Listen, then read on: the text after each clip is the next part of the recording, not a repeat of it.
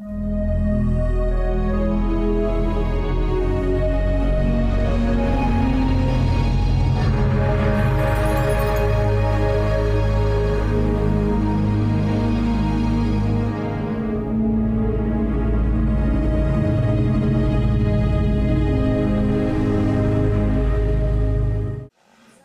afternoon.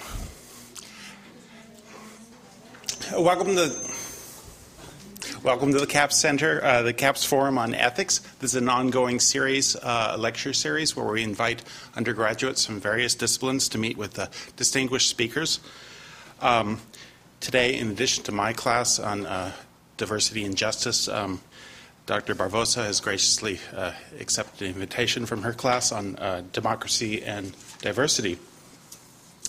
Today we're extremely lucky and fortunate to have Kevin Johnson come down and chat with us.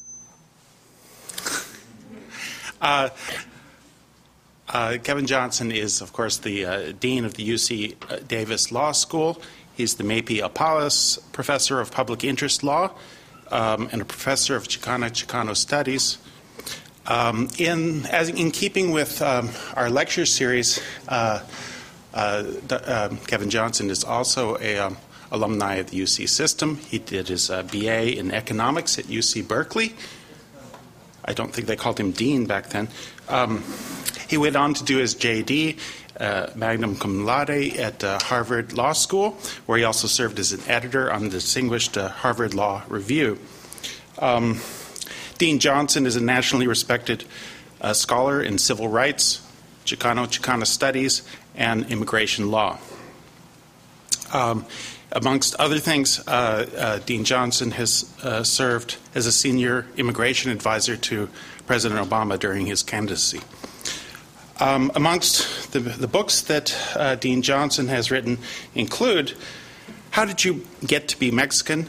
A White-Brown Man's Search for Identity, The Huddled Masses Myth, Immigration and Civil Rights, Understanding Immigration Law, Mexicans, Mexican Americans, and U.S. Immigration Law, and most recently, his most recent book, Opening the Floodgates, Why America Needs to Rethink Its Borders in Immigration Laws. We'll leave at least 30 minutes for question and discussion, but in the meantime, if you would please graciously welcome Dean Johnson. Thank you very much.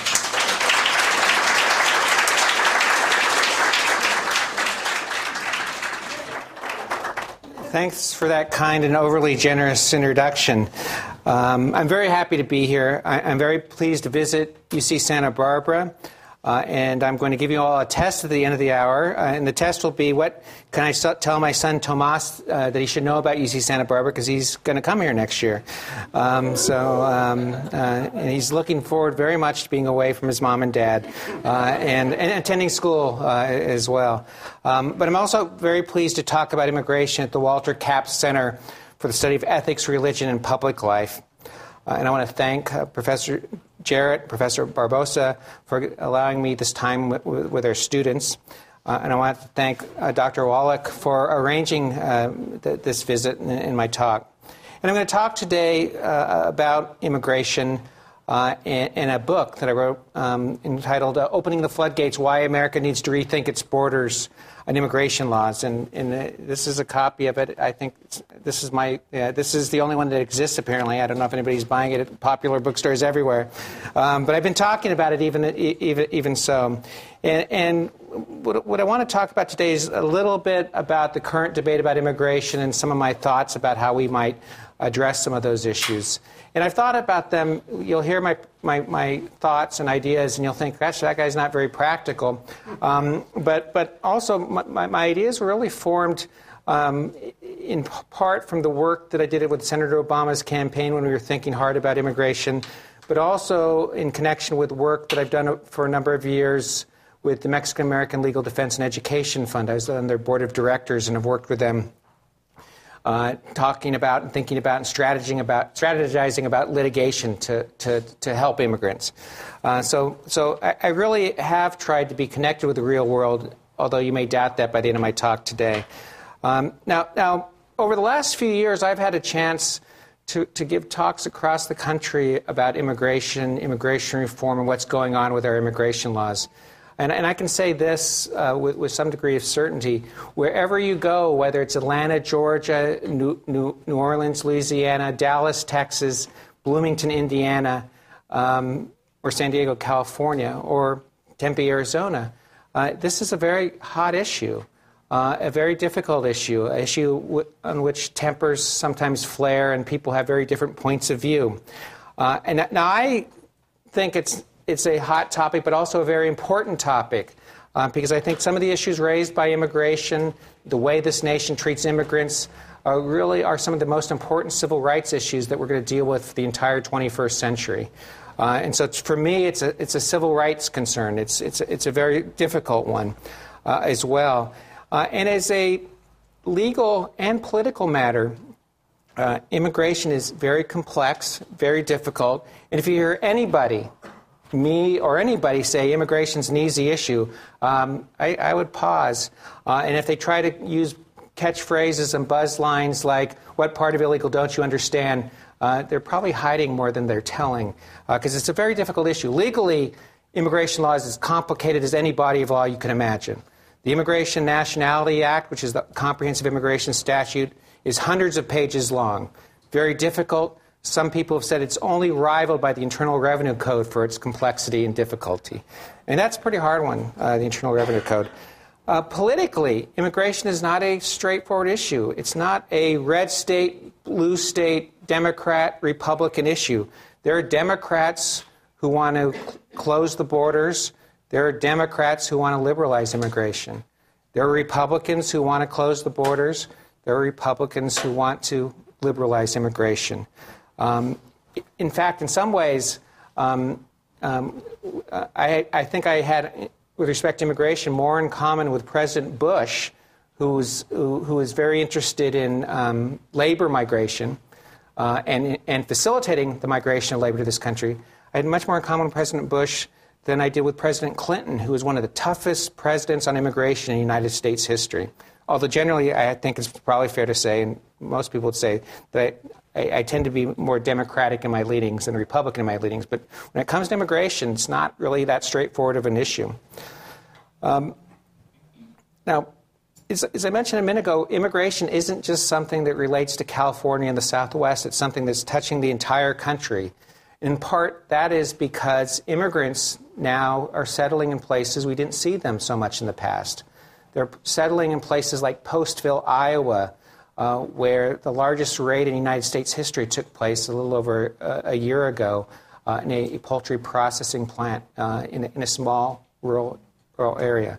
The state that saw the largest increase in Latino population the last 20 years was Arkansas, in part because so many immigrants moved to Arkansas to work in the poultry and meatpacking industry.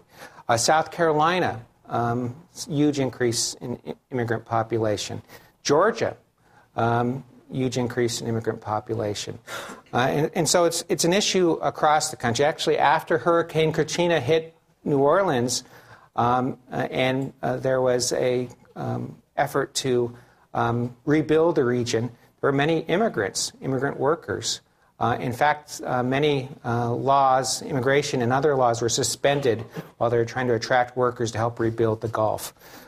So today we see immigration in many states that we didn't previously see them, and we see reactions in many states we didn't see reactions to immigrants in. Oklahoma passed its own immigration statute, kind of like Arizona's, designed to sort of chase away undocumented immigrants. It was struck down by a federal court like many of the other laws. A town called Hazleton, Pennsylvania, a small rural community that had seen an increase in immigration over the last 20 years, they passed their own local ordinance that would have barred landlords from renting to undocumented immigrants and barred local businesses from employing undocumented immigrants. That law actually was also struck down. But the idea that state and local governments like Oklahoma, like Hazleton, Pennsylvania, like the state of Arizona, which you've probably heard about, are passing these laws, gives you an idea how it's not just something in California or Texas or anything in the Southwest. Now, one of the things I like to do in talking about immigration is sort of review some basic facts that are really hard to dispute when you think about, particularly when you think about undocumented immigration. And some of them will seem stupid to you, but I just want to make sure we're kind of on the same page when we talk about undocumented immigration, because lots of time when people talk about it, they're not very certain on the facts. And I think it's important to outline really some of the undisputed ones. Fact number one, this is one you'll think is stupid. We have a lot of undocumented immigrants who live in the United States. They live here, they work here, and the best estimates are that there's somewhere between 10 and 11 million undocumented immigrants who live and work in the United States. Not a huge portion of the population, but a significant part of the labor force, not one or two, but we're talking millions of people. And of the 11 and 12 million, 60% of them roughly come from Mexico. Over the last 20 years, we've seen basically a doubling of the undocumented immigrant population in the United States. It's leveled off a little bit with a recession. But in 1994, there was roughly 5 to 6 million undocumented immigrants in the United States. In 2011, there's roughly double that, 10 to 11 to 12 million. And that's true. That increase, the doubling over the last 15 years is true, despite the fact that there's more enforcement, there's more deportations, there's more immigrant detention, there are more Border Patrol officers along the border. And we took some extraordinary steps after September 11th to truly try to close off undocumented migration. Still, we've seen a doubling of the population. Second basic fact is, and this is something that the social science research proves pretty definitively, and that is that undocumented immigrants come and stay in the United States because of jobs. They come here to work. They don't come here necessarily, sometimes they do commit crimes, I'm not saying they don't, but they don't come here to have anchor babies, quote, anchor babies, to take public benefits from American citizens, to engage in crime waves, to engage in terrorism. The evidence is pretty clear that the 11 to 12 million undocumented immigrants, they come here, they stay here because they can get jobs here. So they come here to work. Fact number three, and this is a technical legal fact, but it's an important one if you're thinking about border enforcement. There are two types of undocumented immigrants. There are people who enter without inspection. Those are the people who evade the Border Patrol. If you were thinking about California, they're the people who don't go to the port of entry and go through the mountains and desert, sneak across the border, you might say. That's about half the undocumented immigrant population in the United States. The other half, the undocumented immigrant population, are those people who came here legally. They came here on a student visa, on a business visa, or a tourist visa, and then they overstayed. They just decided, gosh, for whatever reason. It could be they decided, well, I'm going to stay here, I like it here. Or they could have, fell in love, got married, so they're going to stay here, got a job. For whatever reason, they overstayed the terms of their visa, and they're undocumented. They don't have the proper paperwork. They entered legally, but then they stayed illegally, you might say. Why is that important? Well, that's important because if you're really worried about undocumented immigration, you have to deal with not just the people who enter without inspection, you also have to deal with people who overstay their visas. You have to try to find those people who are overstaying their visas if you want to deal with half of the problem. So if you're interested in public policy, and effective public policy, you have to realize that building a bigger border fence or bolstering the border with more people with more arms or drones, actually the latest news is they're using drones along the U.S.-Mexico border, it just started this week. If you're only focusing on the border, you're only going to focus on half the problem, people who enter without inspection. You're not going to focus on the overstays. So if you're really worried about undocumented immigration, you have to focus on the entire problem. Fact number four, and this is another obvious one. Most people think that the current immigration system is broken, to use the president's words. It's just not working effectively. And I could go over all the problems with the current system. We have a large undocumented population. Lots of people are violating the law. We have human trafficking, people who are paying smugglers to bring them to the United States and sometimes are exploited themselves in horrible ways. We have something that happens every day. We can count on one a day, deaths on the border. We have people who, while trying to evade inspection in places like San Ysidro near San Diego or El Paso, are going through the desert and mountains where they're more likely to die and where people do die on a regular basis, an average of one a day since 1994. So we have thousands of people who've died since then. We have a very significant problem also with the exploitation of undocumented workers.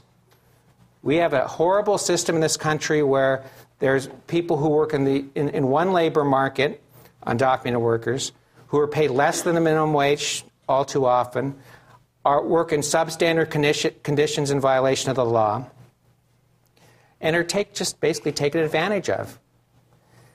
And 60% or more of the people who fall in that exploited labor market are from Mexico or Central America. So you have a racial caste quality to the labor market that's being exploited.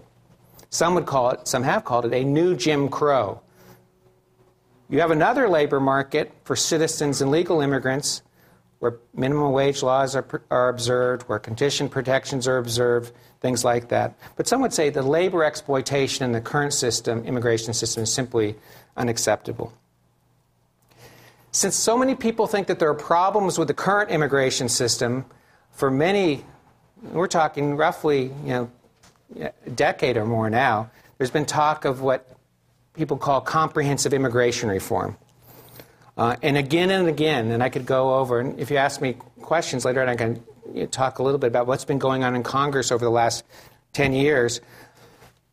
There's been talk of, but ultimate failure of, immigration reform. There's been no major changes to the immigration laws in the last 10 years. There's some tinkering at the margins, but nothing major. There's been some discussion of the DREAM Act, which would benefit undocumented students who attend college. That hasn't passed. And no other immigration reform of far-reaching changes has passed. When people talk about comprehensive immigration reform, they're usually talking about some kind of bill that includes three rough components. One of them is some kind of guest worker program, bringing guest workers to this country, allowing them to stay and work, and then when their work's no longer needed, having them leave the country. Guest worker programs are designed to be temporary. And they're controversial for a lot of reasons. Some people would say, gosh, how moral is it to allow people to come and then once you use up their labor, make them go?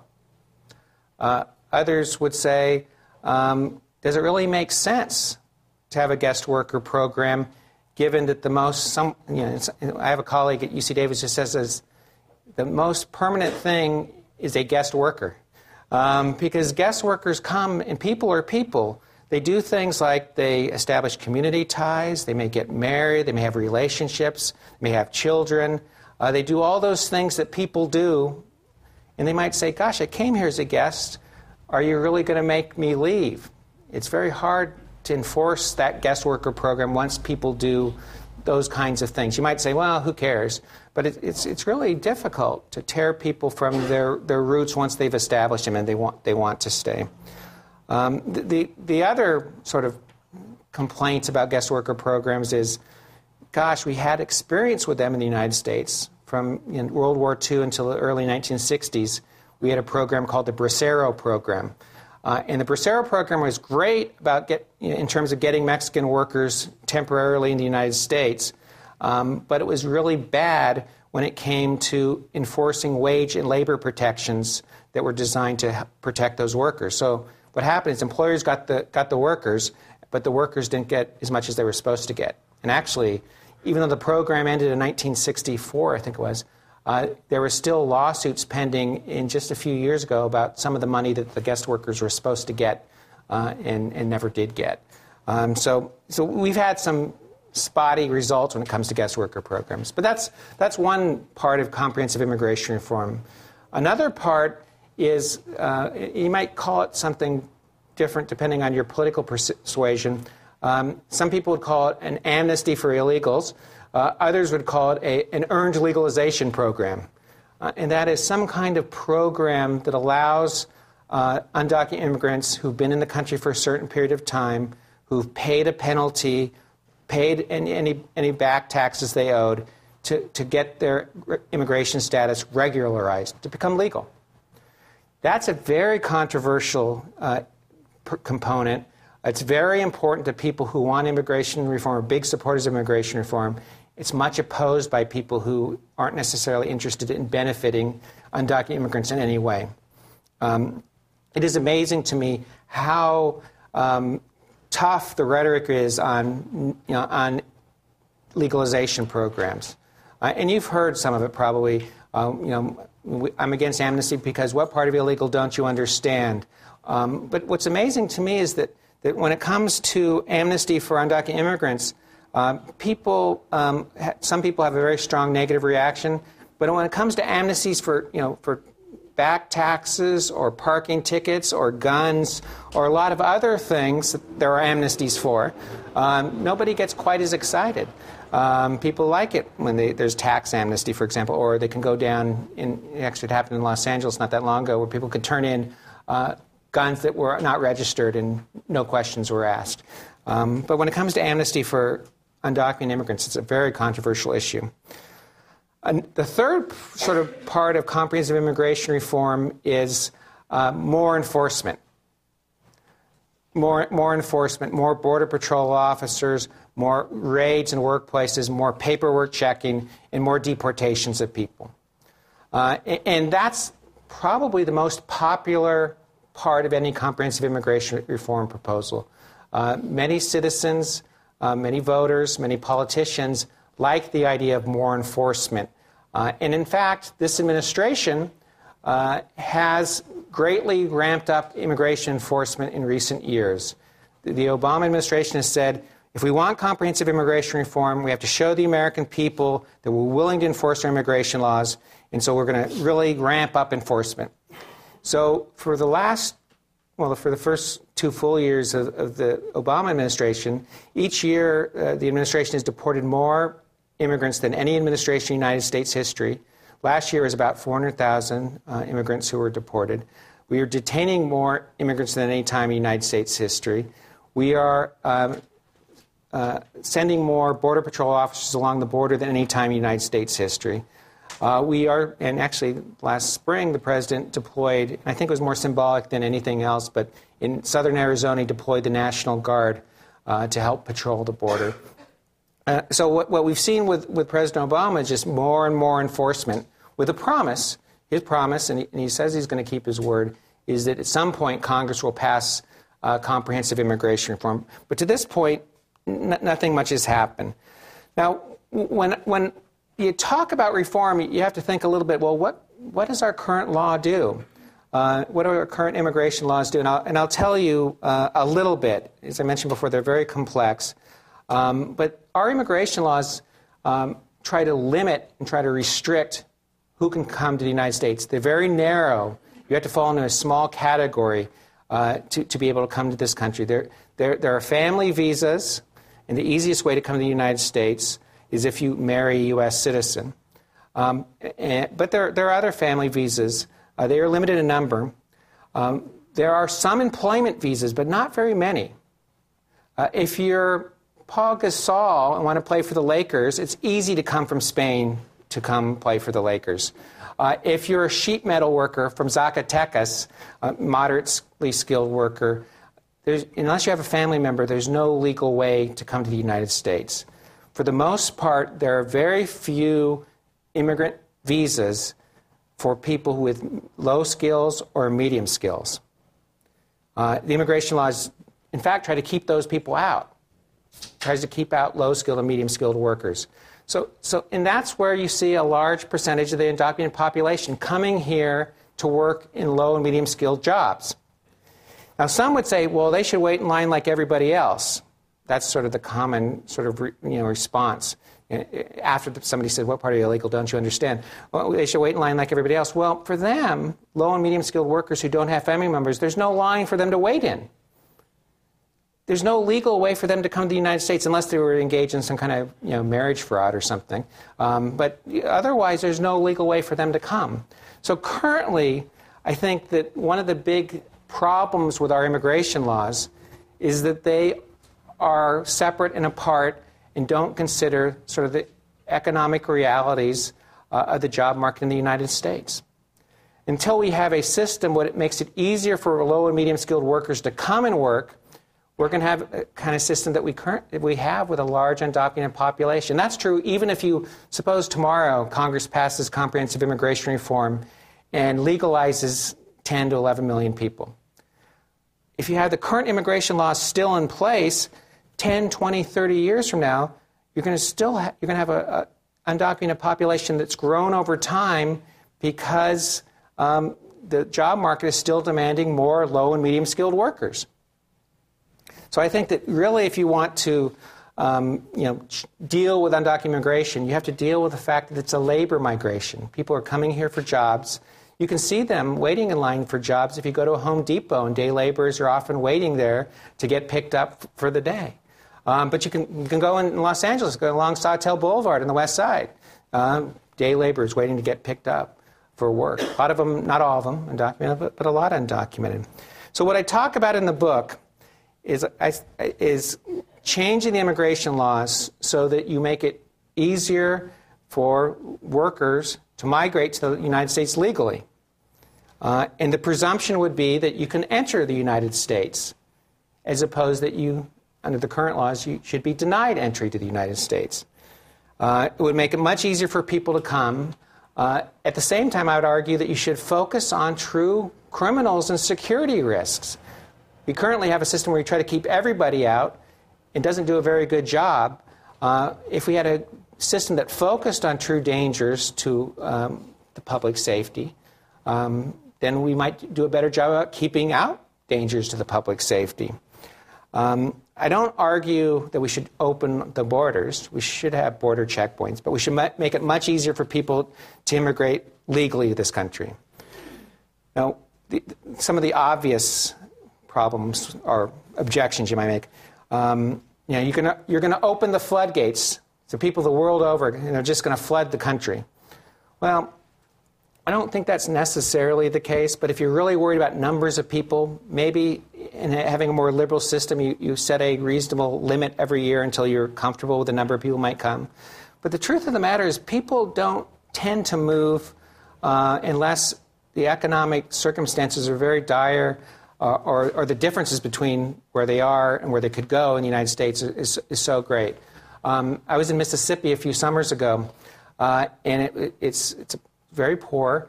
It's very humid in the summer, but most Mississippians stay in Mississippi.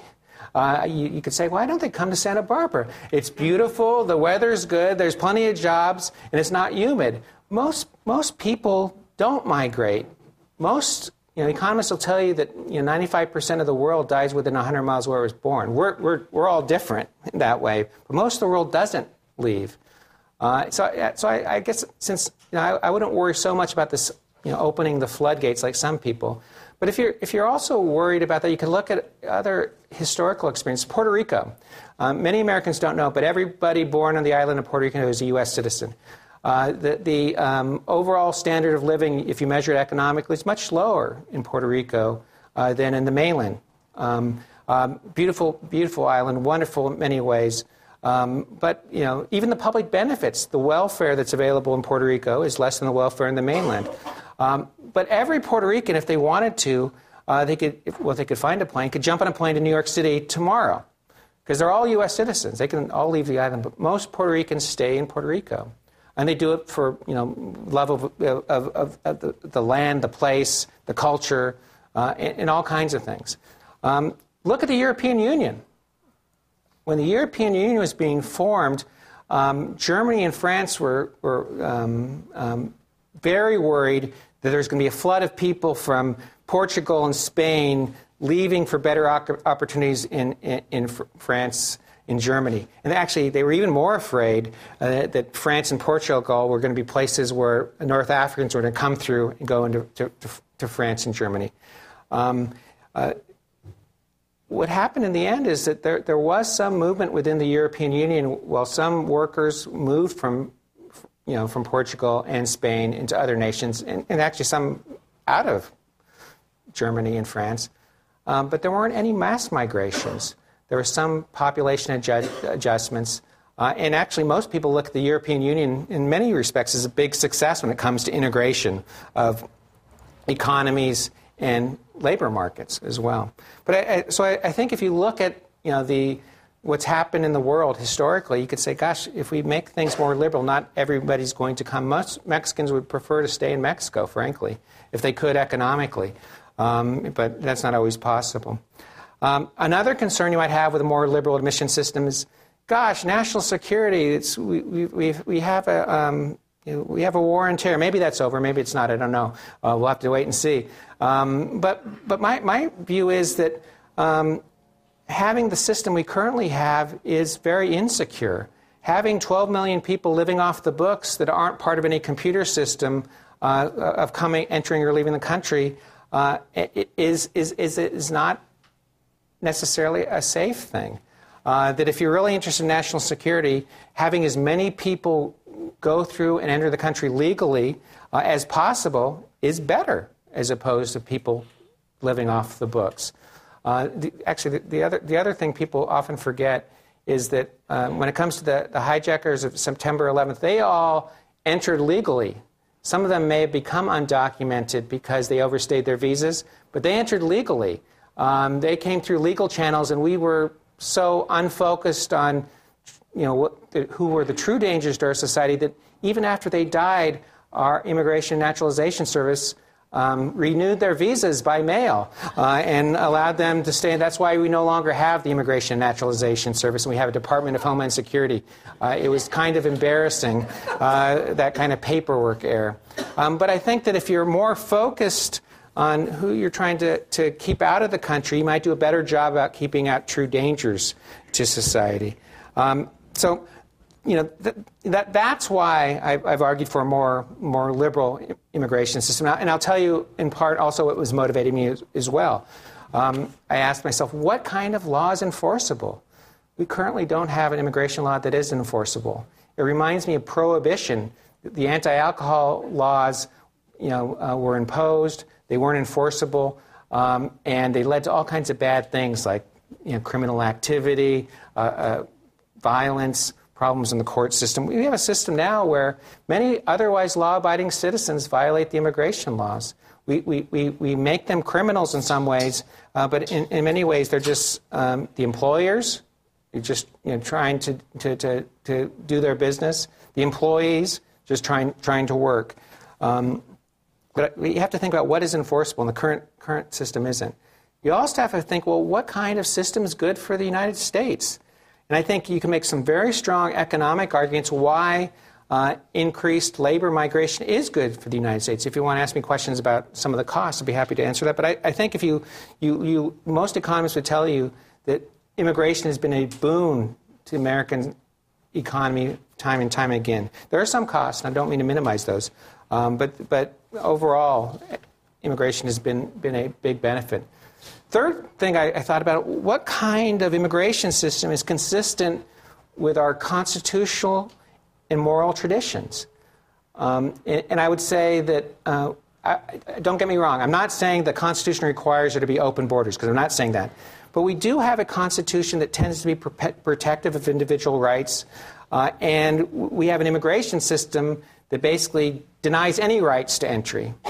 And I'd say that if you're devoted to liberal theory, a theory of rights, you should look more carefully at the right to travel, the right to enter, and things like that. And in my estimation, it's hard to reconcile sort of a liberal theory of rights with closed borders, denying all rights. And that's kind of how a law operates. But I also think we should think about the moral consequences of our current laws. We have people who are exploited, in part because of their immigration status and their race. We have people dying on the border. We have detention of immigrants, sometimes lengthy detentions, months and months, sometimes years and years. We have a current system that has many, what I would say, negative moral consequences. Consequences that we're going to look at, I think, 10, 20, 30 years from now and say, what the heck were they thinking? People are dying, they're not doing anything. People are getting arrested because of they're Arab or Muslim. What's going on there? It's a lot easier to sort of condemn something historically. We all look at the internment and say, gosh, what was going on during World War II? How could those Californians do that? Well, those Californians did that in the United States as a whole. But let me stop there, because I do want to take questions, comments, thoughts, tomatoes, whatever you have to offer, because I know this is an issue that it's a hot one.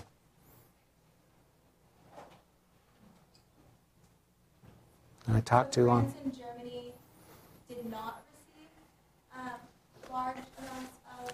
There wasn't, that's a good...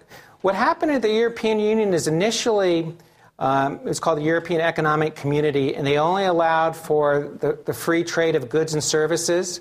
Over time, as the relationship developed, they decided to change the name to the European Union and to allow the migration of labor between all the member nations. But there weren't any mass migrations. There were some people who moved, but nothing that rearranged all of Europe in a way that Germany and France particularly feared. In fact, there are very few Portuguese and Spaniards who moved out of Portugal and Spain for the same reasons that Puerto Ricans stay in Puerto Rico.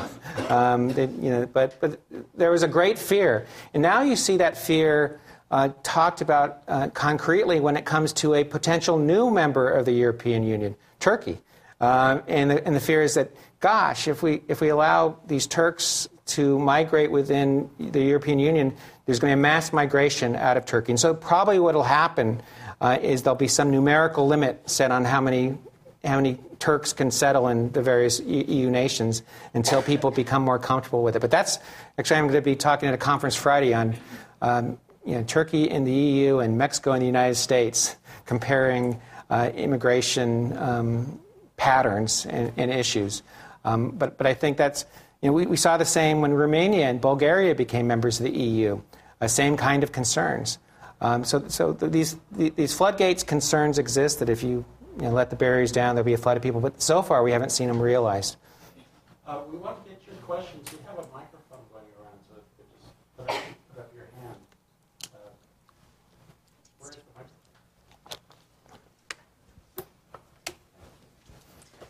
I was just wondering what kind of economic reasons that you know of, both for and against the argument for immigration, what they're using currently to boost or kind of set back their arguments. And there's a lot. I have a chapter in the book, and let me try to sort of summarize them. Economists will tell you overall that immigration is a benefit to the economy and is led to economic growth. And actually, Alan Greenspan in the 1990s, he was the chair of the Federal Reserve Board, attributed the incredible economic growth during the 1990s with low inflation to immigrant labor, helping and benefiting the economy.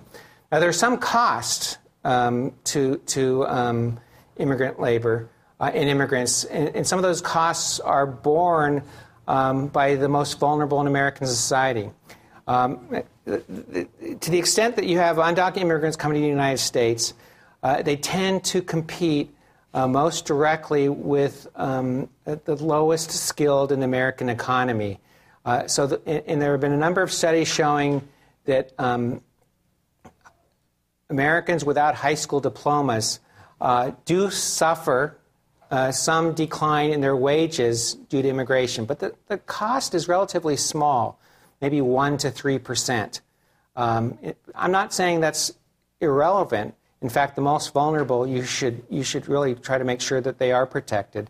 The question is, if you're worried about that, if you're worried about the impacts on low-skilled American workers, my response would be, well, what you should focus on is investing in education so that they're not, you decrease the size of your unskilled, your high school, people don't get high school degrees.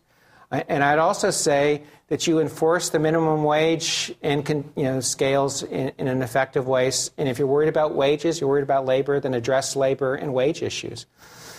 The other, and actually where that issue comes up most controversially, some people like Lou Dobbs and Patrick Buchanan have said on a number of occasions that African Americans are hurt by immigration. And they're hurt by immigrants, and that black people should resist liberalizing immigration. It seems odd to me that Lou Dobbs and Patrick Buchanan rarely talk about the rights of African Americans, but when it comes to immigration, they do. So I guess I'm a little dubious about their concern. But to the extent that I understand that you have that concern, and I am worried about the most vulnerable people in the labor market, I would say that you should try to protect them like you should protect all workers, as opposed to close the borders. Because a lot of times there may be some issues, and then the question is, what are the responses? Closing the borders is not necessarily possible, feasible, or manageable. But enforcing wage and labor laws certainly would make some more sense. Another economic issue, and this is a huge one, is that state and local governments do suffer or see increased costs due to immigrants who settle in their community. One of the biggest costs is K through 12 education. The U.S. Supreme Court in a 1982 case held that you can't deny undocumented children access to the public schools. The problem is the state and local governments, especially in these times of tight budgets, are having a hard time funding the public schools. At the same time, there are tax revenues and other revenues going to the federal government from undocumented immigrants. Actually, most people don't realize, but about half the undocumented immigrants in the United States file a tax return every year. And they do so because the word's out in the community that if you don't file a tax return, you're never going to be able to get legal. And so they file their tax return every year. You can use a tax identification number and file a tax return. And if you're an immigrant, you're not eligible for many what are called tax benefits that other Americans are eligible for. Things like the Earned Income Tax Credit, things like that. So billions of dollars go into the federal tax coffers. And actually, the other place that people don't realize is that if you're undocumented and you're working on a fake Social Security number, money's being deducted from your check and taken by a system that you're never going to collect benefits from because they don't even know your name. You're just using somebody else's Social Security number. So billions of dollars go to the Federal Social Security Administration to help, and it helps keep it afloat.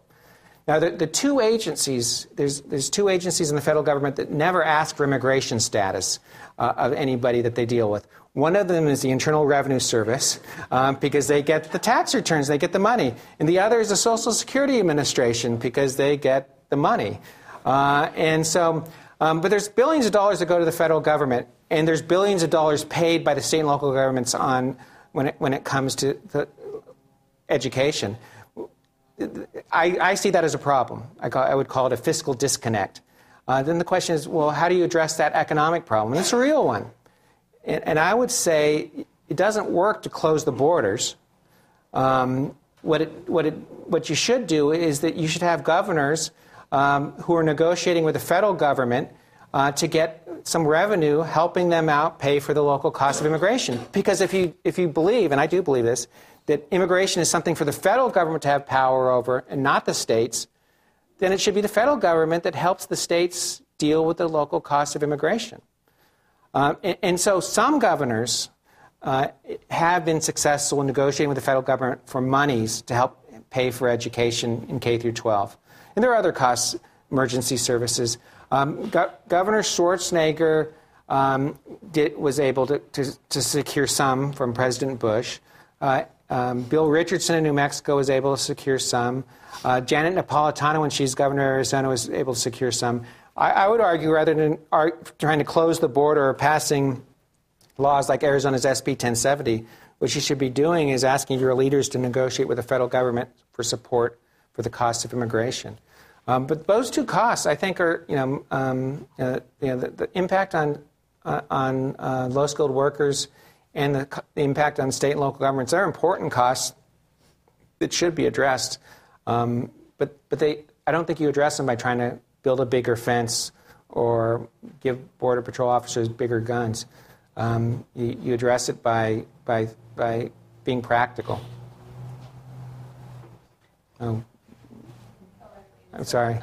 What's the dialogue like between the U.S. government and the Mexican government? Yeah, that's a good question. How much responsibility do they actually take to change the economic situation that is so dire that people do need to come and try and receive jobs? And is it effective?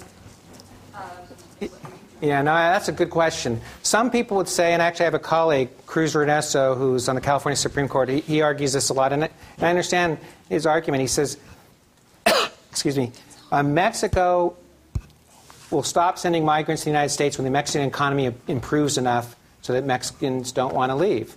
And there's an inherent truth to that. Then the question is, whose fault is it that the Mexican economy is floundering for the poorest and doing well for the richest?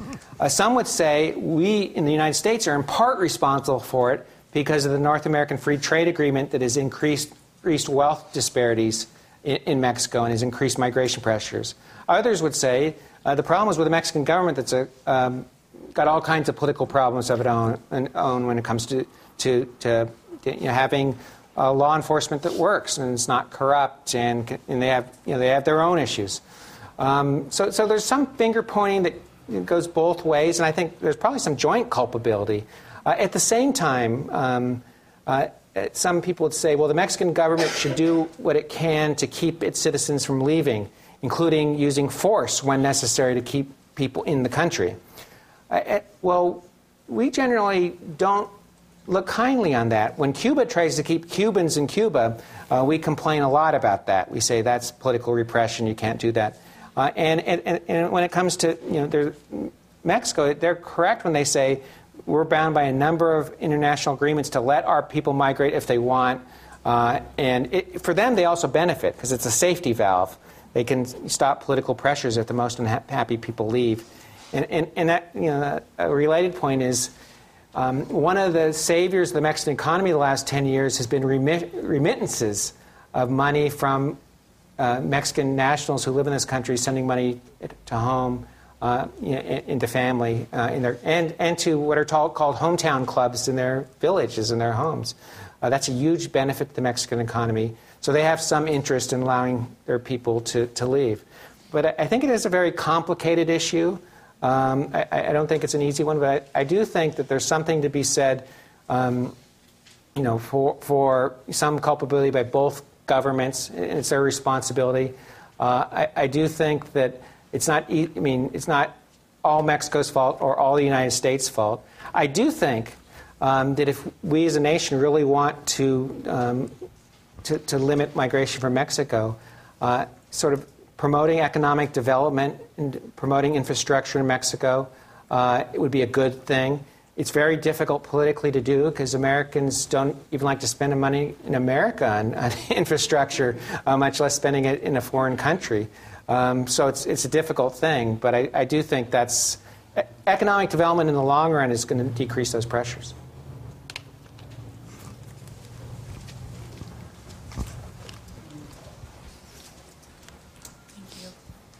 I just recently returned from Dubai, and I spoke to quite a few different expatriates, and I was wondering if something like that would ever be feasible here in the United States, because nobody's allowed in unless they have a sponsor who can give them a job and they have a place for them. Is that something that could happen here? Is it because it's a completely different economic system over there? That's what we have in our current laws. Yes, everybody has to have a sponsor. Every sponsor has to guarantee that if the person needs income, that they will supply 125% of the poverty level income to that person. But it's easier said than to enforce. That's the way I'll put it. But that's our current system. So then why hasn't it been enforced? Is it because they're just crossing the border, or because nobody tracks them down after their permits expire or whatever? Well, because actually, part of it is because it's very difficult to enforce given the large numbers you're dealing with and given the minimal penalties that you can impose. And part of it is there hasn't been the will to enforce it either. But you know, we currently do have a sponsor system. Employers probably are held accountable a little bit more. We also have a slightly larger commitment to rights than many other countries. For example, if somebody immigrates to work for an employer, gets an, Paul Gasol works for the Lakers, he can decide at some point, I don't want to work for the Lakers, I want to go play for the Kings. I'm going to go up there, or I'm going to go do some other job. I want to be a paper boy. Whatever he wants to do. And we don't say you have to stay with the Lakers forever because that's your employer who sponsored you. We tend to have an idea that people have freedom to make those kinds of economic decisions themselves. That's not necessarily the case in other countries where they say, well, you came here to work for employer X, you work for employer X, or you get deported.